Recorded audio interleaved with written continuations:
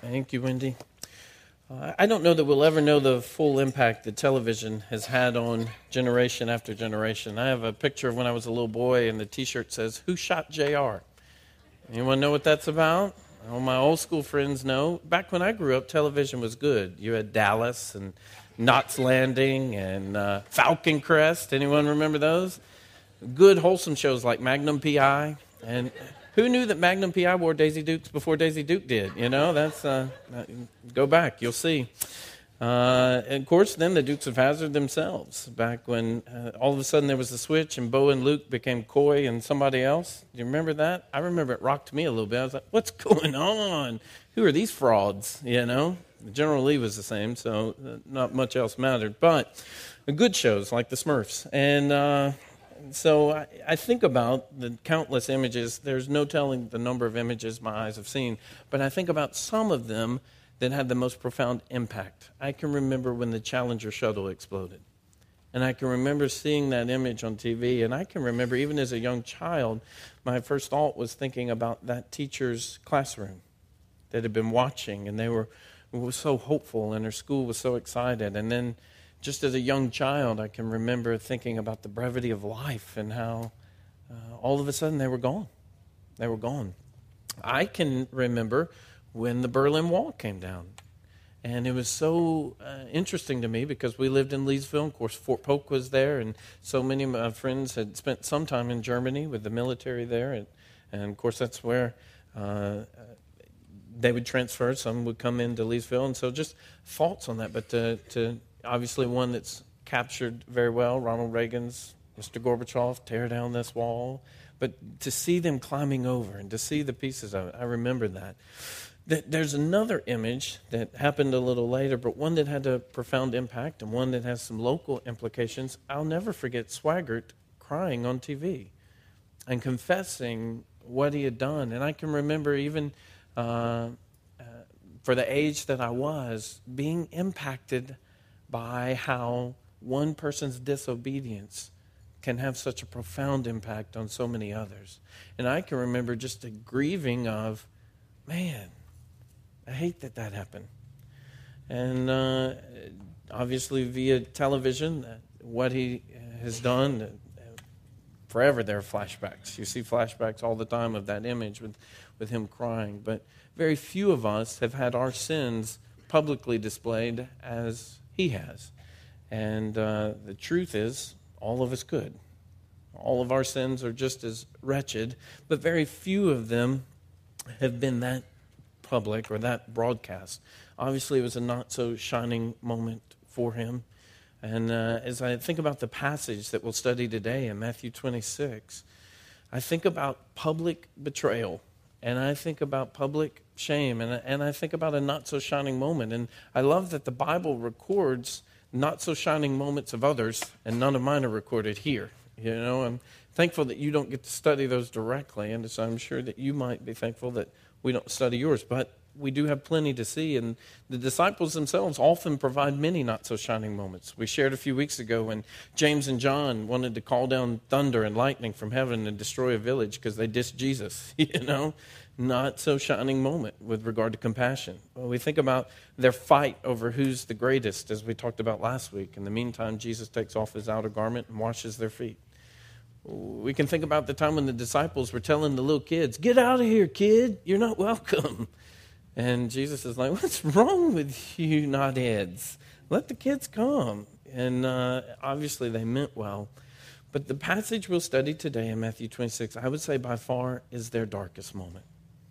It is by far their least shining moment. And it is recorded for all of us to see and to learn from. And it is betrayal.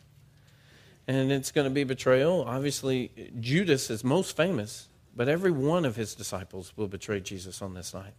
They will all abandon him. They will all flee, and they will leave their teacher completely alone. Now, I would like to point out one thing at this point in redemptive history. The Spirit is not in these disciples in this way. The Spirit obviously comes and indwells them at Pentecost. And so I think sometimes we see this and we're like, how could they fall away? I'm not sure that I wouldn't have done anything different. But even more so now, we who have the Lord's Spirit in us, I think the betrayal is even greater when we do not stand for Christ, when we hide, when we turn, when we care more for our life than we do his honor. We care more for what our peers think than we do his regard. When I think about betrayal, I had one time I can remember sharing with a youth minister something that was I was very shocked by. Of course, it was funny. Some of the girls in our youth group, I rode with them around Leesville, and they were cussing. And it seems, this is where I learned all of that from my dad, so it wasn't the first time I heard. My first cuss word was when I was 4, and Mom jerked the car over. We were coming back from Texas, and she's like, "Where'd you learn that?" I was like, "Dad," and so I got spanked anyway. Most of the time, the Bible says that, in Proverbs it says you spank the fool out of the child. Most times she said, "I'm spanking your dad out of you," and so that was our journey. But I'd been around it, but these were girls in the youth group, and I looked up to them, and I can remember, you can tell my little legalistic heart growing up, my little goody heart. And anyways, I was so shocked, and I told our youth minister, and I'll never forget the day we got on the bus to go to camp, because guess who cornered me? Those 3 girls. And they lit me up. And I can remember wanting to vomit on the bus headed to camp. I can remember wanting to get off, and I'm man enough to admit 2 things. I do wear pink, and yes, I cried that day. And I understand a little bit why Elijah ran from Jezebel, and they attacked me, And I think what struck me most as a child going through divorce and having confided in a man who I loved and appreciated and who still do, that youth minister ended up being the best man at my wedding. I remember being crushed that he had told them what I had done and felt in many ways betrayed. And I don't know about you, some of you have probably been betrayed and you feel it in some of the deepest ways. And when that happens, there's an incredible crushing. And I don't have the words to really accurately communicate this passage to us. So I'm begging for the Spirit to do his work, because Jesus is unbelievably betrayed. This is the most difficult night, and he wants his friends to watch with him. And though he alone can face what's coming, I don't think he wanted to face it alone. But they fail him. And yet in here are some of the most glorious words of restoration. I don't know about you, but I have betrayed Jesus this week. I have failed Jesus this week. And the most glorious aspect of this is Jesus has not cast me off. Peter is going to blatantly deny Jesus, and yet Jesus will restore Peter and build his church on him. This is a great gospel, and Jesus is a merciful Savior. I want you to stand with me, and let's begin reading in verse 30 of Matthew 26. And when they had sung a hymn, they went out to the Mount of Olives. Then Jesus said to them, "You will all fall away because of me this night. For it's written, I will strike the shepherd, and the sheep of the flock will be scattered. But after I'm raised up, I will go before you to Galilee." Peter answered him, "Though they all fall away because of you, I will never fall away." Jesus said to him, "Truly, I tell you, this very night, before the rooster crows, you will deny me 3 times. Peter said to him, "Even if I must die with you, I will not deny you." And all the disciples said the same. Then Jesus went with them to a place called Gethsemane, and he said to his disciples, "Sit here while I go over there and pray." And taking with him Peter and the 2 sons of Zebedee, he began to be sorrowful and troubled. Then he said to them, "My soul is very sorrowful, even to death. Remain here and watch with me." And going a little farther, he fell on his face and prayed, saying, "My Father, if it be possible, let this cup pass from me. Nevertheless, not as I will, but as you will." And he came to the disciples and found them sleeping. And he said to Peter, "So could you not watch with me 1 hour? Watch and pray that you may not enter into temptation. The spirit indeed is willing, but the flesh is weak." Again, for the 2nd time, he went away and prayed, "My Father, if this cannot pass unless I drink it, your will be done." And again he came and found them sleeping, for their eyes were heavy. So leaving them again, he went away and prayed for the third time, saying the same words again. Then he came to the disciples and said to them, sleep and take your rest later on. See, the hour is at hand, and the Son of Man is betrayed into the hands of sinners. Rise, let us be going. See, my betrayer is at hand. While he was still speaking, Judas came, one of the 12, and with him a great crowd with swords and clubs from the chief priests and the elders of the people. Now the betrayer had given them a sign, saying, the one I will kiss is the man. Seize him. And he came up to Jesus at once and said, greetings, Rabbi. And he kissed him. Jesus said to him, friend, do what you came to do. Then they came up and laid hands on Jesus and seized him. And behold, one of those who were with Jesus stretched out his hand and drew his sword and struck the servant of the high priest and cut off his ear. Then Jesus said to him, put your sword back into its place, for all who take the sword will perish by the sword. Do you think that I cannot appeal to my Father, and he will at once send me more than 12 legions of angels? But how then should the scriptures be fulfilled that it must be so? At that hour Jesus said to the crowds, have you come out against as a robber with swords and clubs to capture me? Day after day I sat in the temple teaching, and you did not seize me. But all this has taken place that the scriptures of the prophets might be fulfilled. Then all the disciples left him and fled. Father, we thank you for preserving this text. We thank you that we will be able to see the failure of the disciples. Father, we are disciples today who know our failure very well. And thank you that even in this is a word of restoration. Thank you that Jesus says, I will go before you into Galilee. Father, thank you that he is going to be faithful to them, though all will be unfaithful to him. Thank you that when they all abandon him, he does not abandon them. Would you give us a word? And some of us are holding grudges. Some of us are holding bitter spirits. How can mercy not flow out of us when we encounter such a passage? When we encounter the gospel? Father, may our breath be taken away today, that Jesus will drink the full cup of your wrath because of our sin.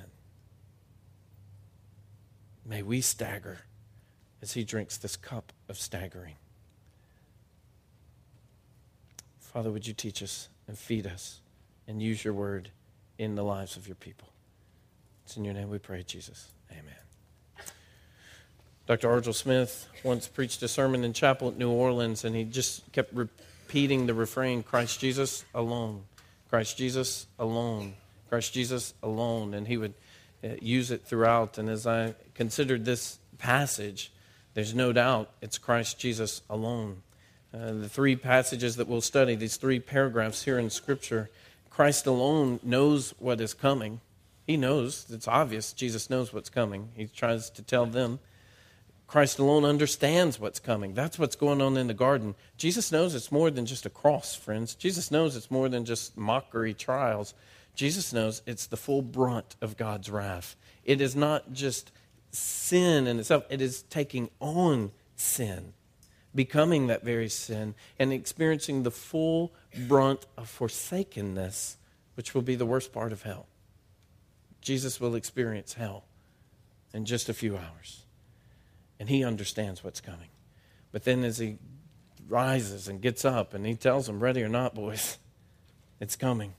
And by then he would have seen them coming down with their torches and lanterns from outside the city up to the Mount of Olives. That's why he says, see, they're coming.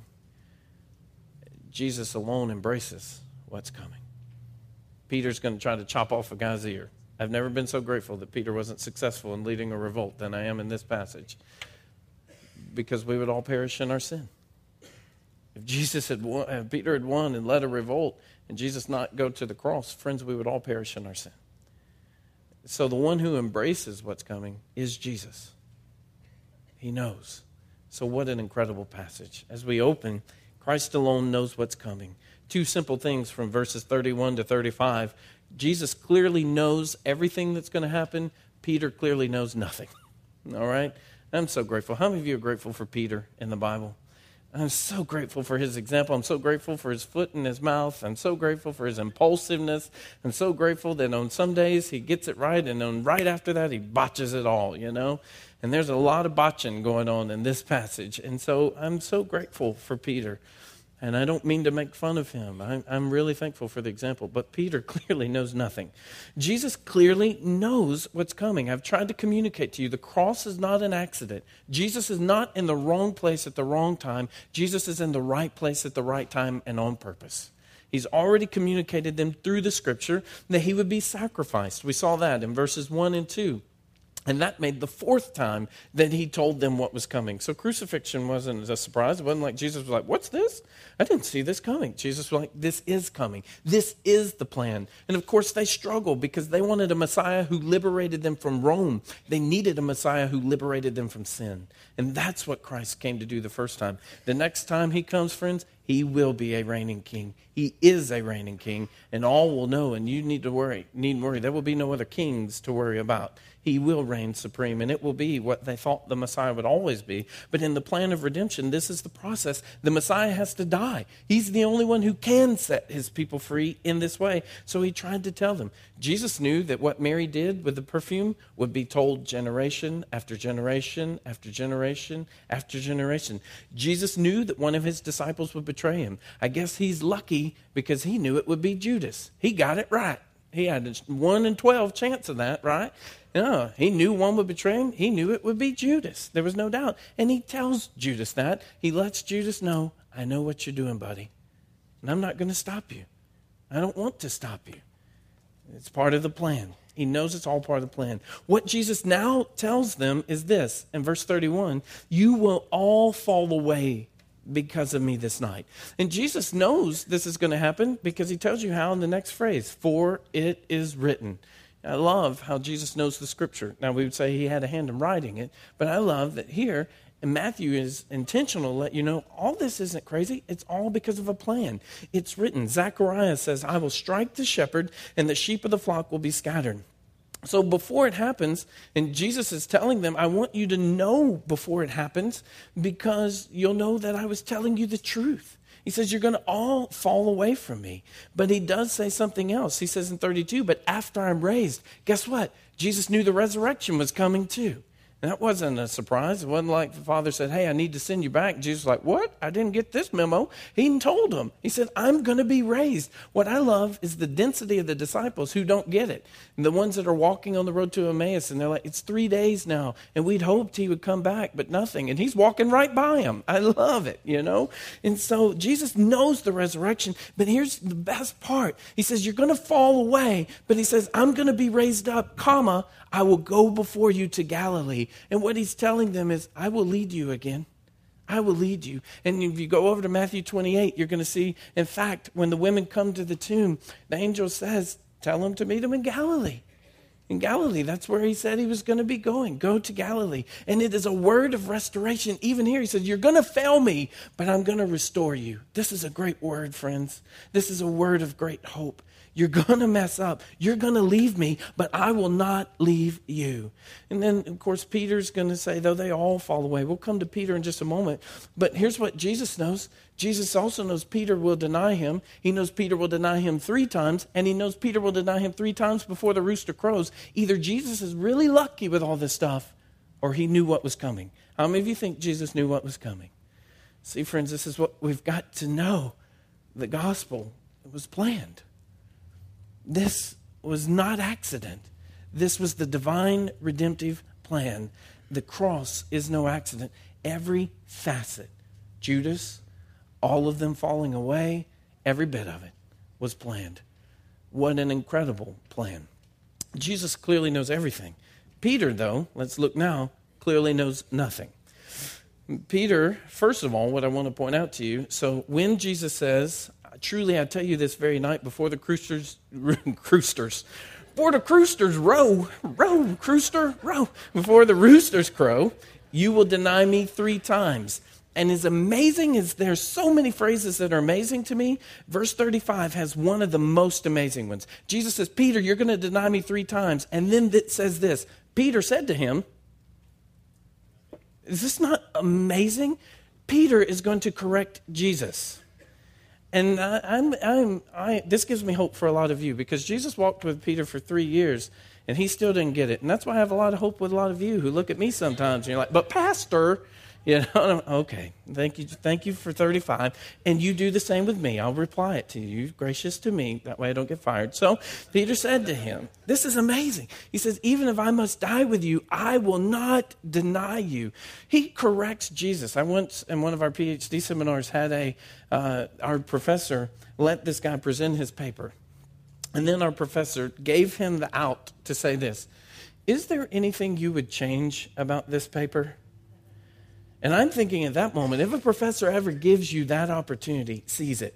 Be like, well, there were lots of things I was considering changing. Were there specific ones you would recommend? That's not what this guy did. This guy said, no, I feel it's a pretty strong paper. I wouldn't change anything. And so the professor then says, well, let's start with the title page. And so he starts, and he rips him on the title page, and then he moves for about 4 or 5 pages, and we're all just sitting there, like, and then the professor takes his paper and throws it over his head, and he said, that's what anyone else would do if they read this junk. And it made an impact on me a little bit of need to write well. And if he says, would you change things? Yes, change everything, whatever it was, whatever I need, yes. This guy didn't do that. And this is what I think about Peter. Jesus is like, Peter, you're going to mess up. Peter's like, you don't know what you're talking about. Thank you, Lord, for Peter. Thank you for his example. First of all, Peter clearly knows nothing. Don't correct Jesus. Jesus knows us, friends, better than we know us. Jesus knows us better than we know us. We know us. And he knows Peter needs help. He knows that Satan has asked to sift Peter. And Jesus says, but I'm praying for you. The problem is Peter wasn't praying. Peter wasn't praying. So he corrects Jesus. Number 2 with Peter, he thinks he's better than all the other disciples. Don't you love what Peter says in 33? Though they all fall away because of you, and it's not like they're far away. They're all still together at this point. And so he's looking at the other 10 because Judas is gone. So he's looking at the other 10. He says, though all these bastards fall away, I'm with you, Jesus. I wonder how the other 10 felt about that. Most of them were probably like, well, whatever, Peter. We know how you are, brother. They probably knew it was coming, and so they just sat silent, or they were used to it, But here's the problem. He is thinking he's better than the others, and this standard here, left to right, rather than Christ, we're always going to get in trouble with that, and our superiority may not be perhaps what we think it is. Then the last one, Peter's going to rely on himself. Even if I must die with you, I will not deny you. But then what's interesting, it says all the disciples said the same. That's why the last verse we read over in verse 56, then all the disciples left him and fled. I have a little arrow in my Bible where I've traced them together to connect them, because all the disciples say, I'll never leave. And then the last word is they all left and they all fled. Friends, if you want to betray Jesus, then you should think like Peter. You should think as he does and become confident in yourself. We should flee to Christ, because apart from him, we can do nothing. I think that so often in our own sanctification, we are too confident in ourselves, and we do not pray enough. And I would tell you that this passage right here, 31 through 35, is full of good intentions. But good intentions are not the same as spiritual strength. I'm sure they wanted to do good, but you need Jesus to do good. You need the Spirit to empower you. And the way that you get this, you ask. Our best intentions cannot protect us in the time of severest testing unless we've learned how to seek God in prayer. And you know what I think about? I think that we have a slumbering church with a capital C, not just Crosspoint. But how many times does Peter and Paul and Jesus say, be awake, be alert, be sober-minded, and then we walk through the day sleepy? We walk through the day as if it's going to be okay, while the world, the flesh, and the devil rage against you. Peter says they will wage war, and they don't take a day off. There is no ceasefire. So when will we be the ones who heed the warning of Jesus? As Jesus says, Peter, pray. Pray. If Jesus tells us to be alert, church, let's be alert. Let's rely on Jesus. Christ alone knew what was coming. The second passage that we see here, Christ alone understands what's coming. He alone prays earnestly and sweats profusely. In verse 36, Jesus went with them to a place called Gethsemane, and he said to his disciples, sit here while I go over there and pray. And taking with him Peter and the two sons of Zebedee, he began to be sorrowful and troubled. So they come down from the holy city. They go up to the Mount of Olives. And then on part of the west side of this, there's this little garden. And it may have been walled in. It was common, obviously, not a lot of space in the city. So there would be gardens out to the side. And perhaps this is a friend's garden that they were used to coming. Judas knows where to go. Judas knows where to find them. And so perhaps it may have been walled, and Jesus is asking for some time to pray, and they've kind of come away from the crowds. They would have come through them, still bustling around in the city, trying to find places to celebrate the Passover. I've told you they would cross the Kidron Valley, where the blood from the sacrifices of that day would have already been running through that ravine. There was a drain from the temple that drained right into it. They go up, and he just says, look, you guys stay here. Watch with me. And then he takes Peter, James, and John, his three innermost, and takes them a little further. And then he's very honest, and I'm so grateful. It says he begins to be sorrowful and troubled, and he says this to them, my soul is very sorrowful, even to death. Remain here and watch with me. And I can't even fully grasp the emotional scene that Jesus is overwhelmed, that he's saying, at this point, I could die of sorrow. At this point, it is so thick, I could die of sorrow. And Mark and Luke are going to record, Jesus keeps throwing himself on the ground. And he keeps praying, and he'll get up, and he'll throw himself down. And this isn't a small time. This is apparently an hour, because he comes back and he says, Peter, could you not keep watch with me an hour? Jesus has been throwing himself on the ground praying, and it is this intense emotion, and he's overwhelmed to the point that his body begins to react, and sweat drops of blood begin to drop on the ground. And the anguish is on his face, and he's relaying this to them, and they're snoozing. And they're snoozing. Why is he praying so earnestly and sweating so profusely? It's because he alone will drink the cup. Here's why he's sorrowful. It says in 39, going a little farther, he fell on his face and prayed, saying, my Father, if it be possible, let this cup pass from me. Nevertheless, not as I will, but as you will. And he came to the disciples and found them sleeping. And he said to Peter, so could you not watch with me 1 hour? Watch and pray that you may not enter into temptation. The spirit indeed is willing, but the flesh is weak. Again, for the second time, he went away and prayed, my Father, if this cannot pass unless I drink it, your will be done. What is it about this cup? Friends, Jesus isn't afraid of the cross. I don't believe Jesus is afraid of the scourging by the Roman officials. I don't think Jesus is afraid of being spit on. I don't think Jesus is afraid of the whole crowd calling for Barabbas and rejecting him. I don't think Jesus is afraid of anything, actually. I do think that he understands what the cup is about. Jesus knows the Old Testament better than we know the Old Testament. And as you see this cup in the Old Testament, it is always associated with God's wrath. In Isaiah 51:17, it shows us this cup in God's extended hand is the cup of his wrath. And for those who drink it, it's called the cup of staggering.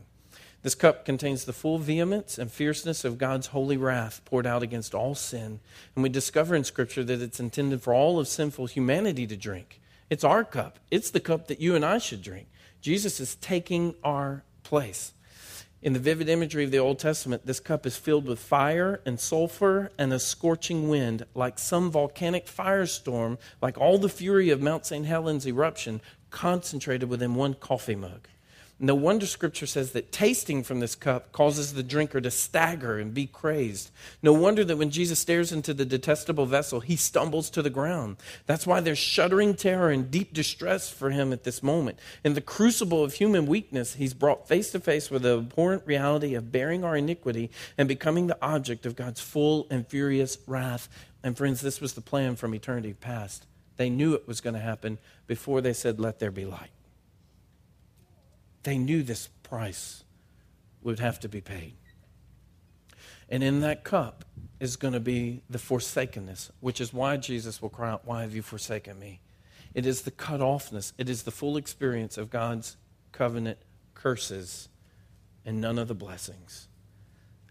And Jesus is going to drink it all. He's going to atone for whatever you did this week, whatever I did last week, and whatever we're going to do next week. And he's going to have it all laid upon him. And remember, he has known no sin. He has been perfectly obedient. And now he gets the punishment. It's sort of, we mentioned lawyers earlier. It's sort of if the lawyer, instead of his client being the one who takes the place, it is the lawyer who's on the stand. And it is the lawyer who experiences the capital punishment. And it is the client who goes free. Friends, we are the guilty ones, and we are free because Jesus is taking this cup. And I don't know about you, but I don't want to experience God's wrath for my sin. Friends, if Jesus is shuddering this much, no one should run head on into hell. If Jesus is shuddering this much, hear the word that is spoken about hell. It's not the fire. It's God's full wrath for all their sin. And how many in this city today will die without Christ? How many in Uganda? How many in Boston? How many in countries where Jesus is yet to even be named? And all they can expect is this cup. We should not remain silent. We should be overwhelmed that Jesus is taking our place, and we should be extremely burdened for those that are not in Christ. Here's the thing. He alone prays earnestly and sweats profusely. He alone drinks the cup. He alone seeks the Father's will over his own. Each time he says, if this is possible, great, but nevertheless, not as I will, but as you will. I want your will to be done. In 42 is what he says. Your will be done. John 6:38, Jesus says, I've come down from heaven not to do my own will, but the will of him who sent me. John 12 that Kevin read earlier. My soul is troubled. What shall I say? Father, save me from this hour. But for this purpose I've come to this hour. Father, glorify your name. And then in John 17, as he's doing his high priestly prayer that we call it, he says, I glorified you on earth, having accomplished the work that you gave me to do. It is incredible that Jesus had nothing on his mind but the will of the Father. What's on your mind? What's on your mind as you go from this place this afternoon? You got your checklist of what you need to do, get done? What's on your list for this upcoming week? Is it the will of the Father above all else? Is it that you search Scripture and you know what God wants? God's will is not hidden, friends. He wants sanctification, 1 Thessalonians 4. He wants you to make disciples, Matthew 28. I don't have to pray. We know so much of what God wants. Is this our heartbeat? Is this what we long for? When we wake up, are we consumed to say, I want to do what you want me to do today? And Jesus is clearly saying that. And he says, look, if it could be another way, fine, but your will over mine. I want to say something very important to you about God's will. God's will may lead you through difficult pain. Jesus is not in the wrong place. He's in the right place. And it's going to be incredible pain. But no matter what the pain, we obey the mission of God because he's given it to us. And he will give us all we need to make it through. So sometimes when life gets rough, we think, well, maybe I'm not in the right spot. Friends, you might be right in the center of God's will. The way you know that is you seek him every day. And just because pain comes doesn't mean you're in the wrong place. For all those preachers who will say, knowing Jesus means no more pain, I would submit to you, they may not know this Jesus. This Jesus went right through the heart of pain, the most wretched part. And sometimes God's will for us means that. And you know what? God owes us no explanation. But he gives all we need. He gives all we need. And in heaven, all will be revealed. And so that's what we hold on to. But I would submit one last aspect from this. We should be very bold in our prayers. I think Jesus from here, why does prayer matter? Why does prayer matter? I've tried to show you that I believe the means are just as ordained as the end. I think if someone comes to Christ, who shares with him is just as ordained. The means are just as ordained. And prayer is a part of that. Jesus teaches us to pray. And so in God's redemptive plan, our prayers are a part of those. We see that as the Israelites pray in Exodus, and God responds. I don't believe God was just like, okay, because he tells us in Genesis he's going to do it, and he tells us when. The prayer is a part of that process, and Jesus is praying. But here's where I want to encourage you with boldness. Jesus knows it can't be any other way. Jesus is known from all eternity. He is the way. Jesus knows there is no other substitute. There's no other way for God to be just and the justifier if Jesus doesn't bear our sin. There is no animal that can be used because no animal can do what only Jesus' blood can do for us. So there is no other substitute that can now be here, but Jesus is still boldly just saying, if it can be another way, if this cup can pass, but not what I want, but you will. And I think there's incredible boldness. And I think sometimes we are too afraid in prayer. Jesus knows it can't, but he's not afraid to ask. But even in the asking, he's saying, but whatever you want, I'm going to do. And Jesus is the plan. There is no other plan. If Jesus doesn't go through with this, we all perish. We all drink the cup. We're all forsaken. Christ alone understands what's coming. Here's the last part. Christ alone embraces what's coming. We're going to see that Judas is evil, Peter's ignorant, and Jesus is awesome. In this passage, while he was still speaking, Judas came. And see, that's the part. I love this. At the end, in 45, Jesus says, sleep and take your rest later on. These guys have been sleeping. He's come back, and I don't know what they had. Maybe it was a bunch of honey buns, and they're snoozing. I don't know. I think their Lord's Supper was far different, obviously, than ours. Of course, they're celebrating the Passover, so it wasn't just a little wafer. I was going to say, I don't get very dozy after our wafers, but here, they're slumbering. And, of course, it's in the early hours of the night. The rooster crowing would do so between 3 and 6 anyway. And so for Peter to deny him, these are in the wee hours of the night. Most likely midnight is about the time that he hit the garden. So he's praying, and I love that he says, look, you boys are going to have to take your rest later on. Here they come, ready or not. There was only one that was ready, and it was Jesus. And it's because he'd gone to his Father. And he says, rise, let us go. I love that Jesus walks toward them. I love that Jesus doesn't scramble. I love that he doesn't run away. Post-garden, he never wavers in any way. He's fully in. He's fully submitted to what the Father wants. And he's walking. While he's still speaking, Judas comes up with the crowd. And we know this. We've heard this story. This is Judas being the betrayer, and he's going to kiss him. And it makes it even more treacherous. And what we should know is there are obviously some people who didn't recognize Jesus. For Judas to have to kiss him, there were some in the crowd who didn't know anything about Jesus. But he's going to do this sign, and this sign is one of incredible love, and yet it's extreme betrayal. And so when Judas does what he does, and Jesus then responds, friend, do what you came for, we know from Scripture, from Luke, he says that Satan has entered Judas at this point, and Judas is clearly evil. To sell Jesus out is evil. Yet, it was all part of God's plan. It's all part of God's plan, friends. Judas, he's evil at this point. Peter, he's still ignorant. And Matthew is gracious. He doesn't want to sell Peter out, so he doesn't tell you who it is. But Mark, who was good friends with Peter, he does. And it's probably because Peter would want you to know, look, I was ignorant, but now I get it. And so what happens is as they come to Jesus with these swords, and it could have been as many as 600 people.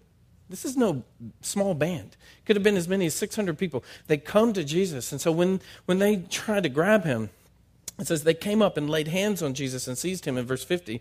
Behold, one of those who were with Jesus stretched out his hand and drew his sword. Who knew Peter had a little sword? Fish must have been tough in those days. You know what? Fish, you rise up out that water again. I'm going to cut your head off. Well, then, who knew? Peter's rocking the sword, all right? He's obviously not a good aim because surely he might have been striking the head and either Malchus moved at the last minute or whatever, but Peter only got one ear. All right, he got the right ear. Here's the incredible awesomeness of Jesus.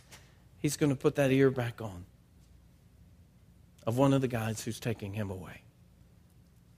Is this not mercy embodiment? It's so incredible. Peter, on the other hand, he's trying to lead a revolt. And what I said, if Peter had rescued Jesus, we would all perish in our sin. We must not fight the kingdom's battles in our ways, friends.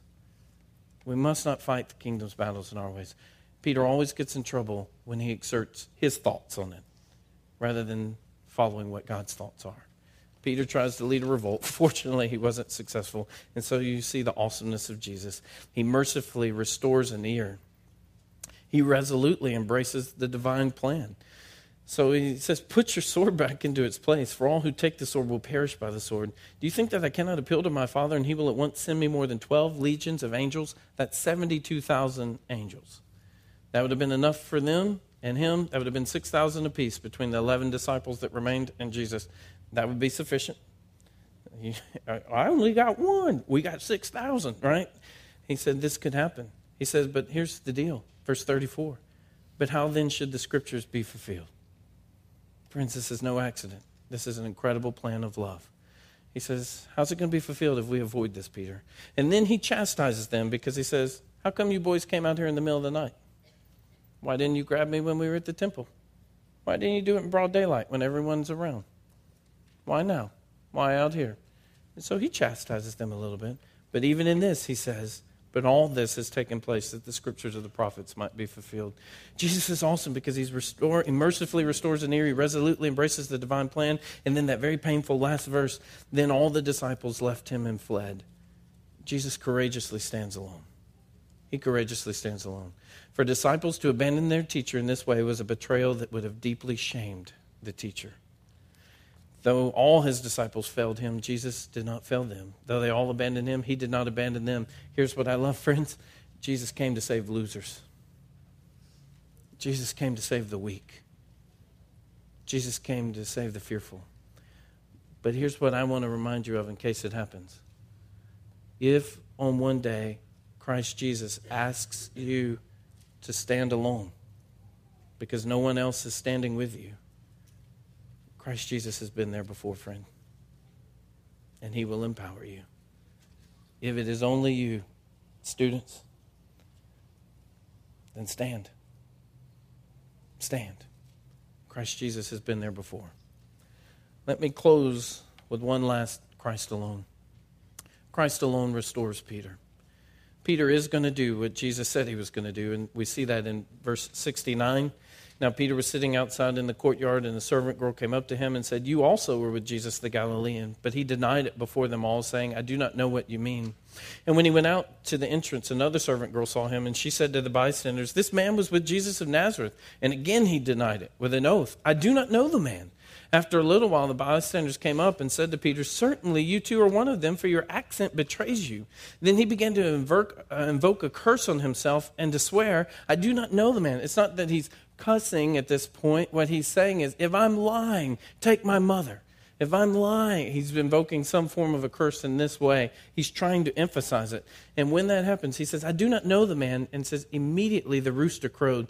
But what I am always stunned by, it says in Luke 22, Luke records and says, when Peter says this, the rooster crows, and it says this, the Lord turned and looked at Peter. Now, friends, can you just imagine this moment? You're the guy who said, even if they all leave you, Jesus, even if all these busters leave you, which they did, I won't. And even if they all deny you, even if I have to give my life, I will. But isn't it interesting, Peter here is more concerned about his life than Christ's honor. And I just can't imagine that moment because Jesus is being interrogated. But when the rooster crows, he just turns and he looks at Peter. And Peter goes out and he weeps. And this is the proper response when we betray Jesus. And I fear many of us take our sin so lightly. It's so trivial because we're on this side of the cross. And it doesn't grieve us or break our heart. Friends, Peter is brokenhearted. And he weeps bitterly. Peter's going to do what Jesus said he was going to do. But here's the most amazing thing to me. Jesus is going to do what he said he was going to do. Way back, Caesarea Philippi, Jesus just made a simple statement to Peter. He says, Peter, upon this rock, I will build my church. I got to tell you, in Matthew 26, it looks bad because Peter has denied him. And the question is, how is this going to be possible? And it's because of mercy. One person is given an illustration to say, it's as though you and a friend were walking down a road together, speaking of your friendship, and two thugs attack you and grab your friend, and you just run away to save your skin. And the next day you see your friend coming toward you on the road with stitches and bruises on his face, and before you can say anything, he hugs you and says, oh, it is so good to see you, friend. I'm so glad you're okay. I have no words to communicate the full sense of this betrayal. And yet, Peter is going to be reinstated. John is going to capture it. And after Jesus is resurrected, he has a moment with Peter on the side of the shore, and he just says, Peter, do you love me? Yes, Lord.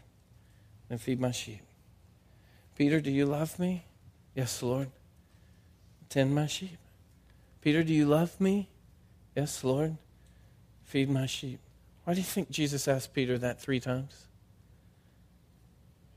I think he knew Peter needed to know he was fully forgiven. I think he wanted Peter to fully embrace it and get it and restore it. Is this not an incredible word of hope, friends? You know, the Bible opens with betrayal.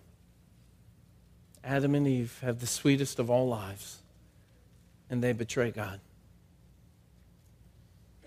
And the way that betrayal is made up for is this.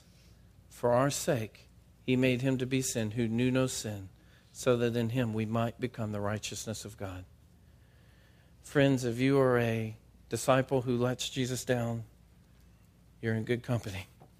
We all do. But we need to be remorseful, and we should be growing in sanctification so that we are choosing sin less and less and Christ more and more. But hear the word of hope.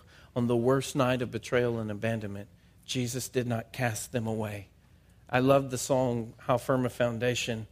The last line says this, the soul that on Jesus hath leaned for repose, I will not desert to its foes.